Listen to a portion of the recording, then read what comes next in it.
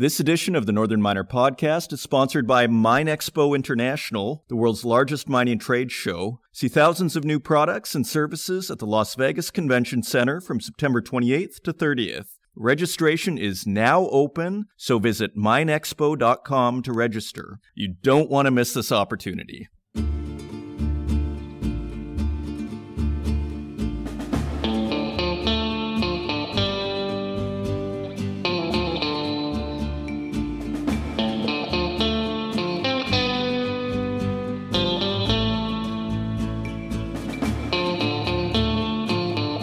Hello and welcome to episode number 182 of the Northern Miner Podcast. My name is Adrian Pocabelli. I am your online editor. I am your host. And I also help out with social media, and I also now help out with the newspaper. So take a look at it. We're very proud of this. We have a new edition. And if you want to see it, you simply go to northernminer.com. And in the menu, you will find a tab called News. And under News, you'll find Digital Edition.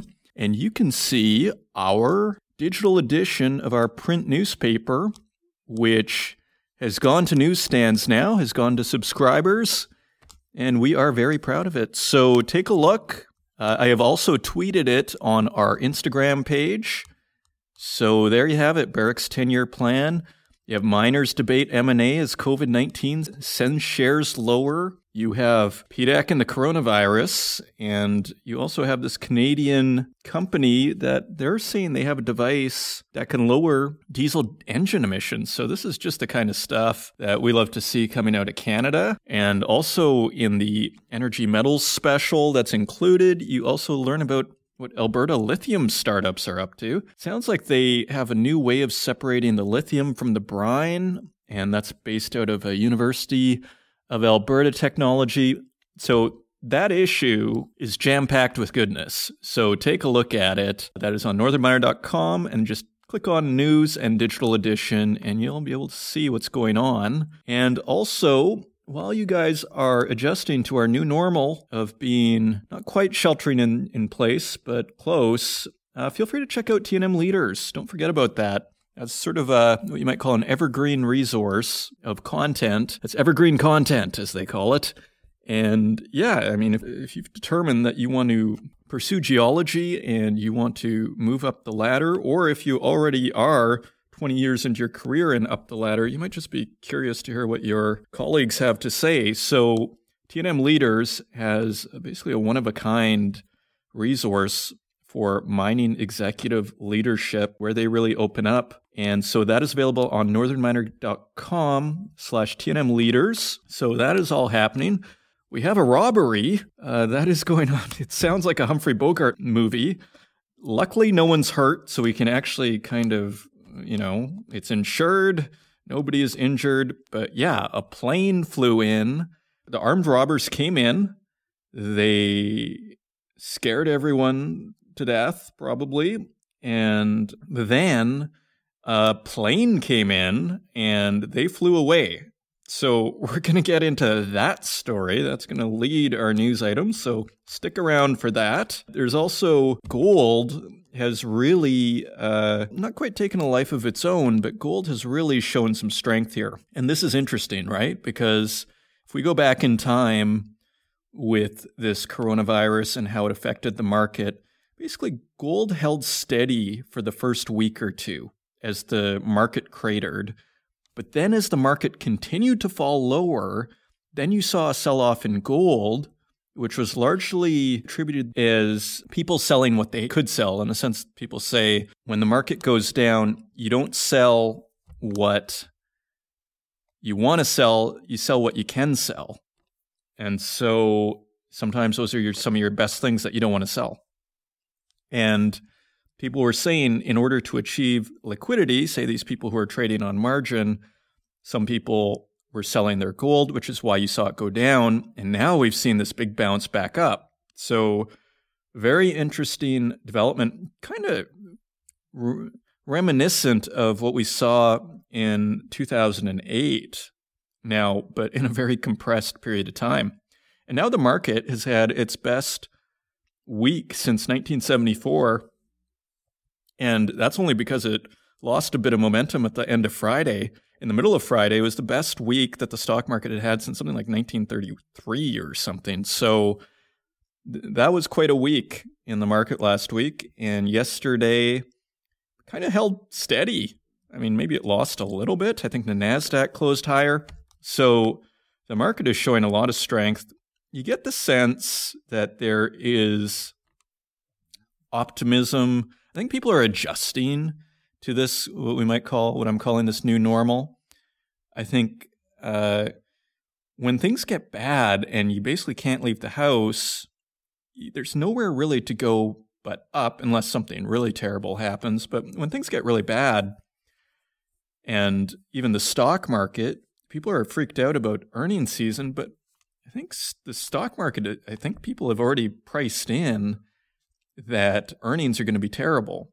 So I think that's a huge debate because a lot of the commentary coming out is once earnings come out, the stock market is going to retest its lows, and that very well may happen. But I think everybody is I think the surprise is left for the upside. The surprise will be, their earnings only went down 15% when we thought they would go down 40%. So my little sentiment sort of feeling is this is primed to upset on the upside again. And let's see. Who knows? I may eat my words a week from now, so let's see. So lots to get to, and we'll tackle metal prices and what's going on there. Silver is always a little slow to follow gold, and that's what we're seeing again as well. So that's all coming up. And also coming up this episode, our feature guest is Erik Buckland, who is Senior Client Manager of Global Mining Recruitment at Lincoln Strategic International. And I thought this was just the timeliest thing. He sort of popped up in my email there, and I thought this would be a great guy to interview. So we did it yesterday, and it was very insightful just to hear what's going on in the job market for the mining industry. Here we have a top recruiter. He's been in the business for 20 years, Erik Buckland. So that is coming up. It should be, I thought it was quite interesting. I mean, with so many people losing their jobs, sounds like the mining industry is holding steady. And so we're going to take a look at that later in the show. If you want to find us online, you can visit us at northernminer.com. Find us on Twitter at Northern Miner. You can find us on Instagram at The Northern Miner. Find us on Facebook, LinkedIn, and YouTube, where we now host this podcast. And you can also find us wherever podcasts are available. And now on to the news. And here we are. Alamos Gold confirms robbery at Mulatos mine in Mexico. So this happened on April 8th, and the story was posted yesterday on April 13th. And basically it was revealed by management. Here we have management at Alamos Gold's headquarters in Toronto have confirmed that the company's wholly owned Mulatos gold mine in Mexico was robbed last week. A group of 5 heavily armed robbers made off with an undisclosed amount of gold in a small aircraft that landed on an airstrip owned by the company near the heap leach mine in Sonora State. So an airstrip owned by the company. So this wasn't, clearly this was premeditated. Now, I think the first question, putting on my Sherlock Holmes hat here, is inside job or not? Right now, considering they use the airstrip, all things considered, one would think somebody is on the inside, but who knows? Rebecca Thompson, the company's vice president of business affairs, told the Northern Miner by email, quote, "We are fully insured on the stolen doré, so we are not expecting any financial impact," closed quote. She also says that the company is currently working with the local authorities. You know, being an insurance company these days must be a very busy job with everything going on. A subsidiary of Alamos Gold, Minas de Oro Nacional, issued a statement in Spanish about the robbery, which was picked up by Reuters news agency and then translated into English. When asked for details, Alamos Gold provided an English translation, which explained that the robbery occurred shortly before 8 a.m.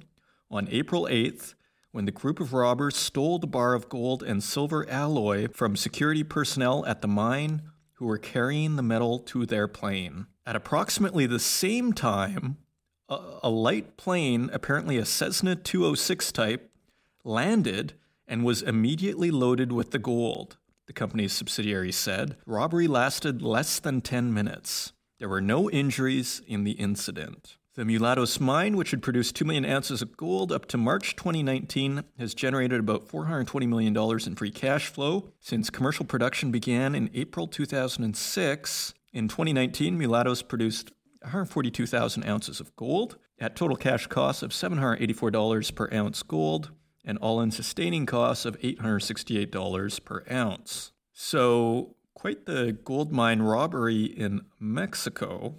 So we'll wait to hear more on that.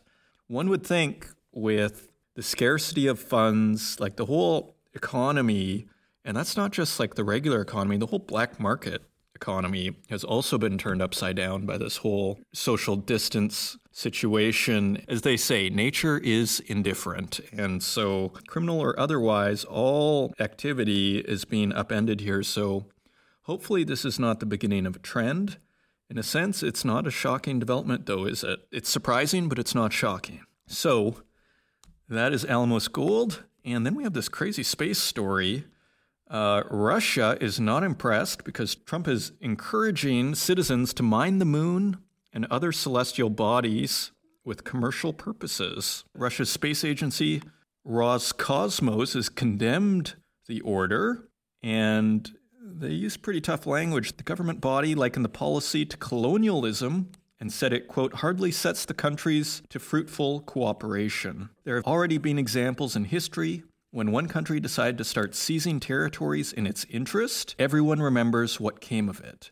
Roscosmos Deputy General Director for International Cooperation, Sergei Savelyev, said in a statement. It's pretty tough. Trump's order classifies outer space as a, quote, legally and physically unique domain of human activity instead of a global commons, paving the way for mining the moon without any sort of international treaty. Quote, Americans should have the right to engage in commercial exploration, recovery, and use of resources in outer space, the document states, noting that the U.S. had never signed a 1979 agreement known as the Moon Treaty. This agreement stipulates that any activities in space should conform to international law. This is not the first time the U.S. addresses space mining by issuing a law. In 2015, the U.S. Congress passed a bill explicitly allowing companies and citizens to mine, sell, and own any space material. The piece of legislation included a very important clause stating that it did not grant, quote, sovereignty or sovereign or exclusive rights or jurisdiction over or the ownership of any celestial body. You see how important this is all becoming. Don't forget from a few episodes ago, I think it was 2 or 3 episodes ago, we talked about that space presentation at PDAC and how really the government and some of the people in the space community and some people in the mining community all thinks that they should be working together. And of course, this makes sense. I mean, if you're a geologist, you study the Earth. And that is a planetary science, as far as I understand. So it's one of the themes I want to touch on. I'm looking for the space stories for you guys because I think it is a pretty interesting situation. Let's just read a couple more details here. The section ratified the Outer Space Treaty signed in 1966 by the U.S., Russia, and a number of other countries, which states that nations can't own territory in space. So it sounds like the needle that's being thread here is you can mine in space, but you can't own it. Yeah, so read the whole story on thenorthernminer.com. You can hear about NASA's plans for the moon. They want to create a base camp in the South Pole and more, and China's activity and India's activity and Elon Musk and more. So there's a ton there. Check it out, northernminer.com. Russia slams Trump's order to mine the moon. And turning back to the markets a little bit, now this was a really interesting story because one of the big debates is whether companies will keep their dividends. And that's really a company-by-company decision. And we have a story here that Rio Tinto is maintaining their dividend, and they're also disclosing their taxes, which is interesting. They're really putting an effort, from my point of view, to really improve their public image. It seems like every couple of weeks we're talking about some initiative that Rio Tinto is doing. Now, I mean, the criticism is, well, lowering your emissions to zero by 2050 is too little too late. And maybe that's a fair point, but they are definitely on offense on this whole ESG side of things, which is why they're disclosing their taxes as well. Let's look at the dividend. Rio Tinto chairman Simon Thompson told shareholders the company will proceed with a dividend payment announced in February of $2.31 per share, or $3.7 billion, and that the payment will be made on April 16th, according to Reuters. And Reuters also quoted him, "We took this decision because Rio Tinto has a strong balance sheet, our operations are running safely, and our order book for iron ore is full." And it sounds like they're going to review the dividend in July because of the coronavirus pandemic. Only sounds reasonable. And then they also paid $7.6 billion in taxes and royalties globally last year, including $4.8 billion of corporate tax. Most of these taxes were paid in Australia, $6.2 billion. And other countries, Chile got $311 million, Mongolia $305 million, Canada only $2.91 million, the United States $178 million, the UK $117 million, and South Africa $80 million. Not sure what Canada is doing wrong there. They're $3 million. Everybody else is getting hundreds of millions here. And finally, in their press release, Rio Tinto said that they were the first company a decade ago to voluntarily disclose its payments to governments in detail, and noted that over that period, it had paid more than $70 billion in taxes and royalties to countries around the world, including $52 billion that were paid in Australia. And finally, a story by Frick Els just on the gold price. And Frick is pointing out how gold is at its highest levels since 2012. Yeah, it's at mining.com. He runs that operation over there. And the gold price rallied again on Thursday as investors sought a store of value after the Fed said it was pumping an additional $2.3 trillion in the U.S. economy to stave off depression.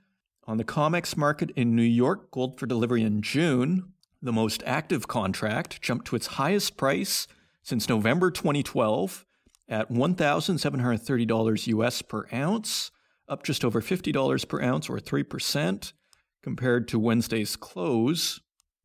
He also notes that Goldman Sachs said there are inflationary concerns with all the central bank policy responses to the pandemic, which Goldman Sachs says could send gold to $1,800 per ounce as the currency of last resort. Then we have a quote from Goldman Sachs. "We believe physical inflationary concerns with the dollar starting near an all-time high will for once dominate financial asset inflation that was a feature of the past decade." Bloomberg reports that the gap between New York futures and spot prices in London for physical bullion has widened to roughly $40 US, a sign of lingering concern over future supply and difficulty of shipping bars around the world amid the pandemic. We have a quote from Peter Thomas, Senior Vice President at Chicago-based broker Zaner Group. Quote, "People are paying the premiums over in the physical market, and I think it's rolling into the futures. It's safe haven buying. People are scared." Yeah, so just wanted to point that out. So gold is at its highest level since 2012. And with that, let's turn to metal prices.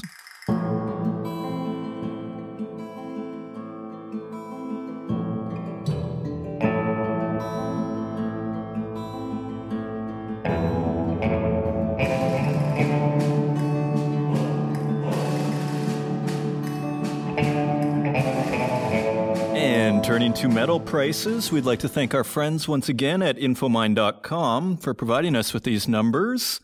And if you ever want to find them for yourself, just do a search in Google for Infomine and metal prices, and this page will appear.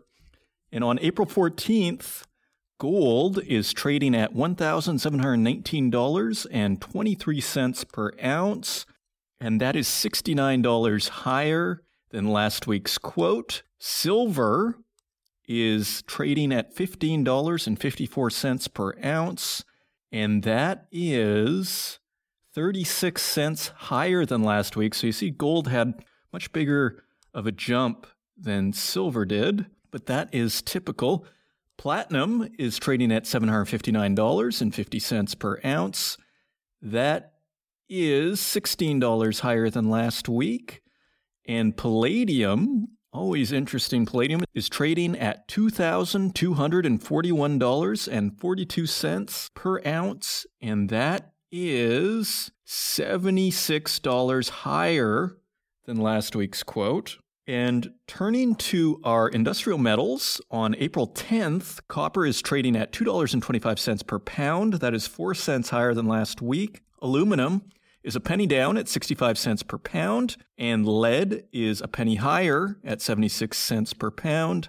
Nickel is 12 cents higher at $5.20 per pound. Tin is 32 cents higher at $6.88 per pound, and cobalt is unchanged at $13.38 per pound. And finally, zinc is a penny higher at 85 cents per pound, and those are your metal prices.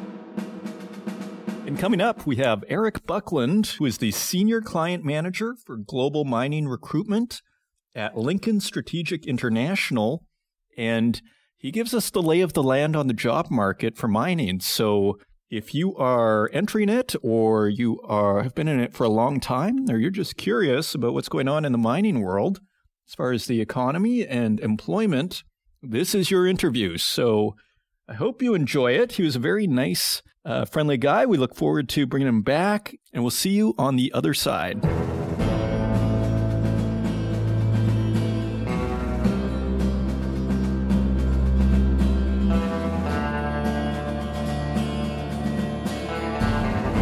So joining us now is Erik Buckland, who is Senior Client Manager, Global Mining Recruitment at Lincoln Strategic International. And Erik, why don't you just tell us about yourself, first of all, and how you came to be involved in mining recruitment related to the mining industry? Sure. Well, Adrian, thanks for having me on your show today. Big supporter of the Northern Miner and the podcast. I've been in mining recruitment now 20 plus years. I grew up in Sudbury, a big northern town in regards to mining, historical production, still in production today. Big central hub for mining. So I grew up there. My father was head of human resources for Falconbridge Nickel, which eventually got sold and became a valet company. In my teen years, he moved to Toronto as a family and eventually started in the mining recruitment business. And I followed in his footsteps, worked for his company for a long time, and then worked also for internal recruitments for companies in South Africa. I was stationed there for a while doing recruitment in Africa and for their global mines. And then branched out and joined Lincoln Strategic, where I'm now the Senior Client Manager for Global Mining Recruitment and lead their practice. So as someone who is in mining recruitment, how have you noticed business change since this whole coronavirus situation? When did you first start to notice your business change? I'm assuming you did notice your business change. So tell me about that. That's a good question, Adrian. I think that the challenge in our business is that it does change so rapidly, so quickly. Good becomes up becomes bad massively. I've seen when we all had big projects going on at $4 billion, 4 of them going on at the same time, and then nothing. And then all of a sudden we're back and boom. So I'm used to that boom and bust cycle, just being in this business as long as I have. What I saw this change, though, come on probably the fastest in terms of things being shut down. But I've also seen a great light in the fact that we are an essential industry. So companies have kept the lights on, some have kept in production, many have. Offers are still going out to people, especially on the health and safety side.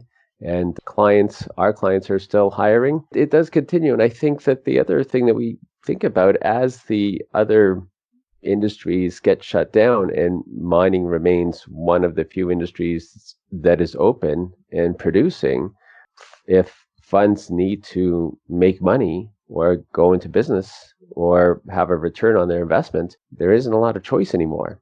So if we can keep this up and keep our employees and our workers safe in the industry, which I think a lot of companies are doing, keeping the social distancing in a producing facility, we could weather the storm better than others. Yeah, it's interesting. I was talking about the idea of mining as an essential service. And I was kind of surprised, to be honest. But I guess with that, like, I guess my first question is, what are your thoughts about it being an essential service? And the second part, and I assume it is in Canada, you can tell me. And the second part is, you mentioned health and safety. So are your hiring practices changed in a sense? Your job has it's kind of probably been adapting somewhat to circumstance. And now you're probably more focused on basically helping people prepare or hire the right people so that they can stay operating in a safe way? There's a two-part question there, I think, if I understand right. Yes, so our clients are still hiring people, not only to keep the production up, keep the numbers up that they need to produce, and they're hiring, and add to that the dynamics of having to do that. So the dynamics that you need more health and safety people on site that can control the safety, the social distancing. You need more space just even to have a meeting. You need more protocols in place. It's not just putting on your hard hat and your safety glasses anymore. It's how do you get guys down in a cage for a shift when they're used to being close together. You all need them down there, right. but Sure. you can't have them also. How do you adjust the shifts? How do you have some people work from home, some people work from the mine site, and keep that all in communication going. So it's interesting times, but there are companies that are adapting and doing well. And do they just come straight to you and say, help solve my problem? Or do they know already going in when they talk to you that we need a health and safety inspector for underground mine and who knows how to work elevators, shafts, or whatever?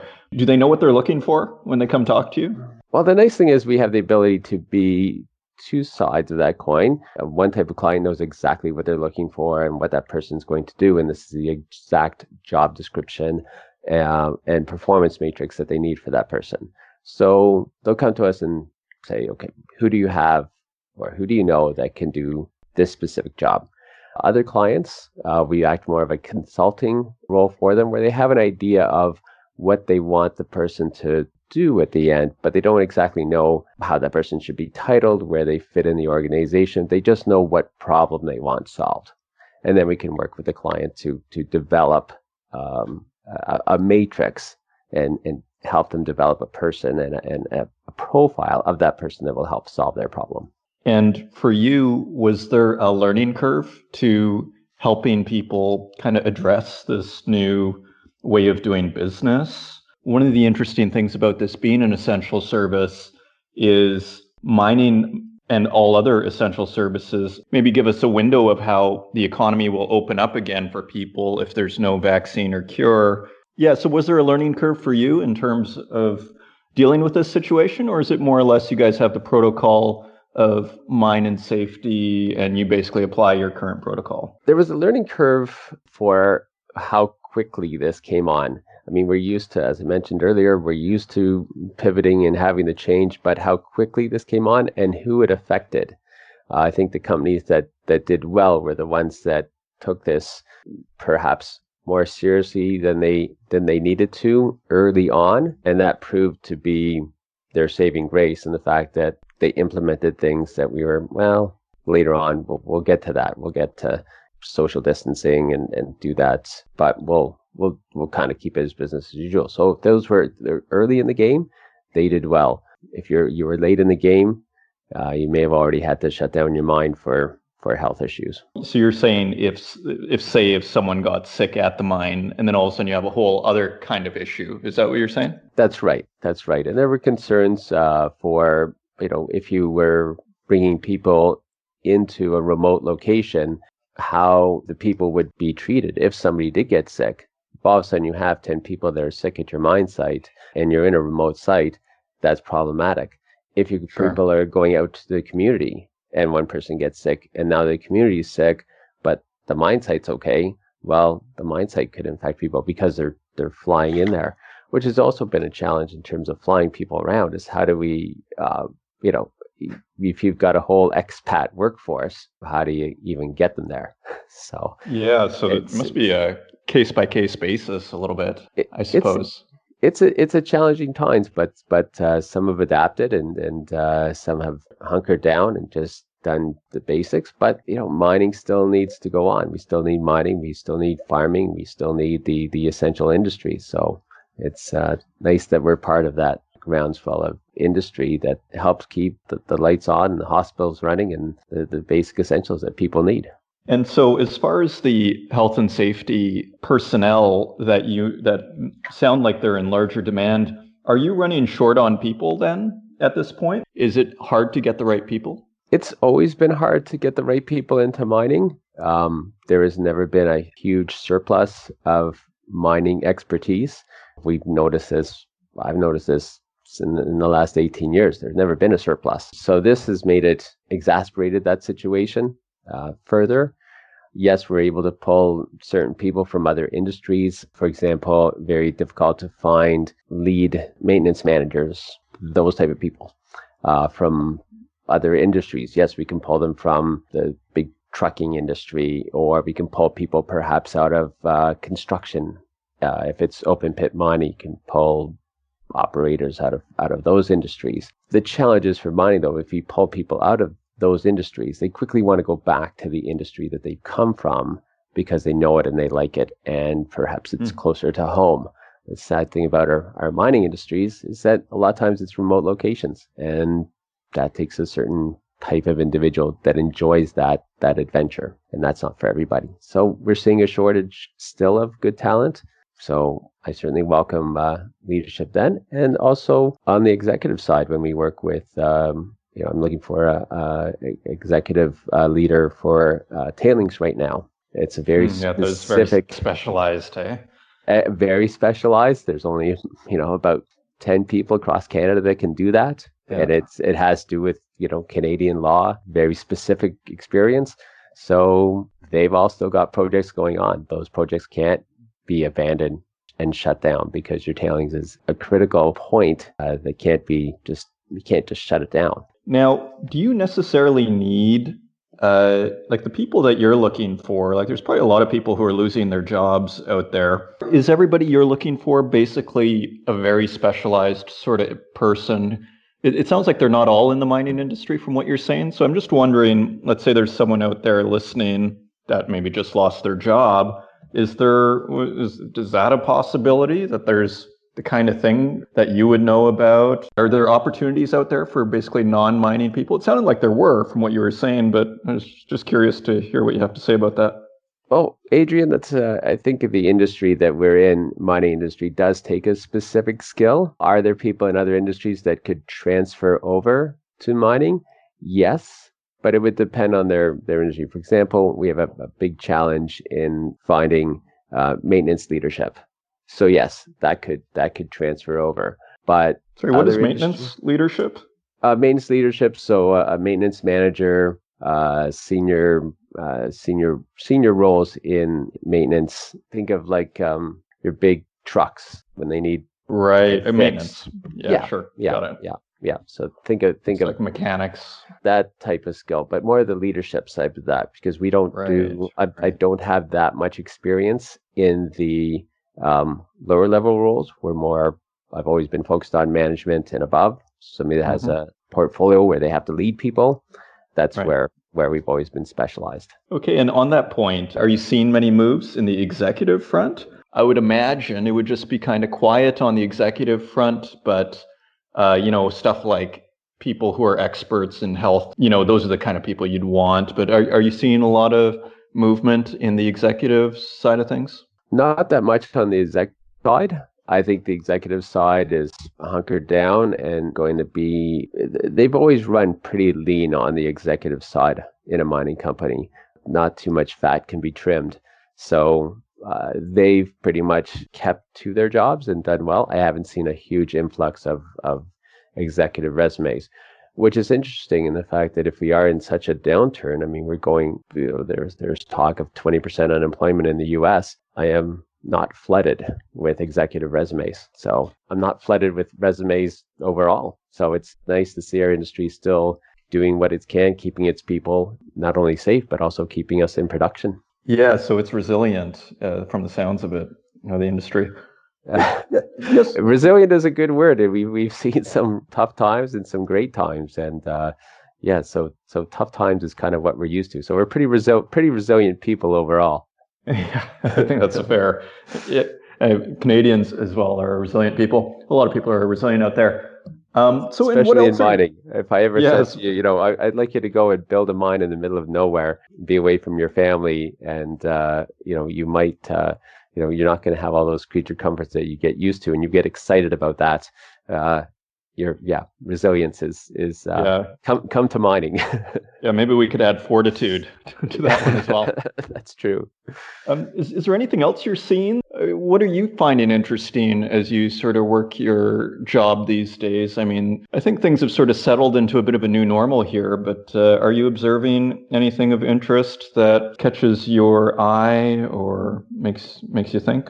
I think that sometimes it's interesting to see how is the COVID-19 lockdown, are some countries taking advantage of that a little too far in the fact that they want more concessions from the mining industry. They want perhaps more revenue from the industry that is actually still producing. And so they can say, well, you have to have this restriction and that restriction and this restriction. And so is it the guise of more restrictions or more licensing required, or maybe we'll see if you can keep the lights on and run. Is it done for the best interest of production, or is it done in sort of a means that says, okay, we would like more money because you're our only source of revenue in order for us to have that permit. So sometimes I'm seeing, it's a little upsetting when you can see things done perhaps in a clandestine kind of way, perhaps in some countries, rather than really what's in the best interest of an essential industry. Now, are you basically, say, suggesting, this is something I've sort of noticed and speculated on, is this idea that maybe some of these countries are putting their financial, basically business over health? And is that basically the general tenor of what you're saying, or are you saying something else? Yeah, I would echo that sentiment, Adrian, is that sometimes I think the commerce can be put before health, not by the mining sites. The mining sites want to keep in production. They want to keep their people safe. They want to keep their people returning. But there sometimes can be a lot of regulation that says, well, we're going to come and police you, even though you're already policing yourself and you're doing a good job doing that, and you've always kept your people safe. You can have a bit of a cash grab, perhaps, because... Right. And then we're going to charge you for that? Is that what you're saying? Yeah. For this policing and this extra, make sure everything's okay? Yeah. Right, because you're the only thing to police, because there's no other industry going on. Yeah, so and there's this lack of money, lack of funds all around, and especially in some of these more EM countries. Yeah, I can imagine. That was the impression I got, frankly. Now, what do you think about Canada then, though? Like, are you basically saying in Canada it's okay because it's not coming, there's no shakedown attached to keeping it open as a mine, right? Is that... So it's okay here as long as basic protocols are being followed. I think it's a debatable point, frankly, because I don't see a huge difference between an office and a mine site in terms of proximity to people. Like, I assume there's a mining camp, and I assume you go into this, like, you can probably keep a little more distance, but I don't see a huge difference. But I don't know, you're more of an expert than I am. What do you think of that? Well, I think at a mining camp, the challenge you have is the social part of the distancing. We can do that in a larger city or in an office tower. Okay, my office is over here, and I just stop going out for lunch with the people that I'm used to going out for lunch with, and I can do that a little easier. But when you're at a remote mine site and you worked your 12-hour shift and you want to go to the mess hall and have something to eat with the guys that you work with and just have that downtime, because you don't have all the other things that you're used to if you live in the city. You're away from your family. And so trying to still keep people having a sense of community and working together and being a team, yet telling them they have to be apart from each other. Yeah, and there's no bar afterwards for you guys to unwind at, or whatever the case may be. Yeah, missing the social part of social is part of being a team, and that's a new dynamic that is a challenge for some mine sites. So, if people want to, are you open for business? Basically, if people want to send you their resume, who are, I don't know, executive mining people, or if you're involved in mining and you're sort of trying to look for something. Absolutely. Great. Open for business. The nice thing is Lincoln Strategic we've always worked remotely. So we're very used to social distancing, used to doing our work remotely. So nothing has changed for us, and we're still mining specialist recruiters and have been since day one, and happy to be in the industry, happy to support people, even happy to take calls from people that are just concerned about what might their future be, where they're at, and if they have concerns about their current company or sort of a state of the industry, or, and I've said this to others, even if they have an offer and it's not from us, if they want a second eyes on it, just what they might want to think about in an offer for a new job, happy to give my opinion of that. That sounds invaluable, and probably even just to see what's out there. So if people want to contact you, how do they do it? Best through our website. They can reach me through the website, or on my LinkedIn. They can connect through me through there. And I'm usually available. What is the website? www.lincolnstrategic.com. Okay, lincolnstrategic.com. And is there an email, or should they just find your LinkedIn? And we can link to that on the page here. But yeah, LinkedIn is probably a good way to reach me. In addition to my contact information is on LinkedIn, or also on my website also. Okay, excellent. And okay, well, thank you, Erik. That was very informative. I feel like it's a very topical thing, and kind of it's great to be able to get you on the show with so much craziness in the economy going on. It's got a mining recruiter and it's fascinating what you're saying. In a sense, there hasn't been much movement in this industry from the looks of it, and business is kind of keeping relatively stable. Well, I listened to the gentleman from Freeport McMoran, CEO, speak the other day, and he was predicting $20,000 gold. So we might have a lot more movement in our industry if that happens. But that happens, probably right. I'm not going to laugh at these that say that's way out there at this point. The economy is a very unique economy at this time, but glad to be part of the industry that is essential in keeping the lights on for everybody and giving everybody the phone and the ability to communicate. Okay, great. Well, thanks, Erik. And yeah, I agree. 6 months ago, it's a little more crackpotish to say $20,000 gold. Today, maybe not so much. And I guess we'll see. And stay healthy in this environment, and come back on the show again. Thank you, Adrian. Take care.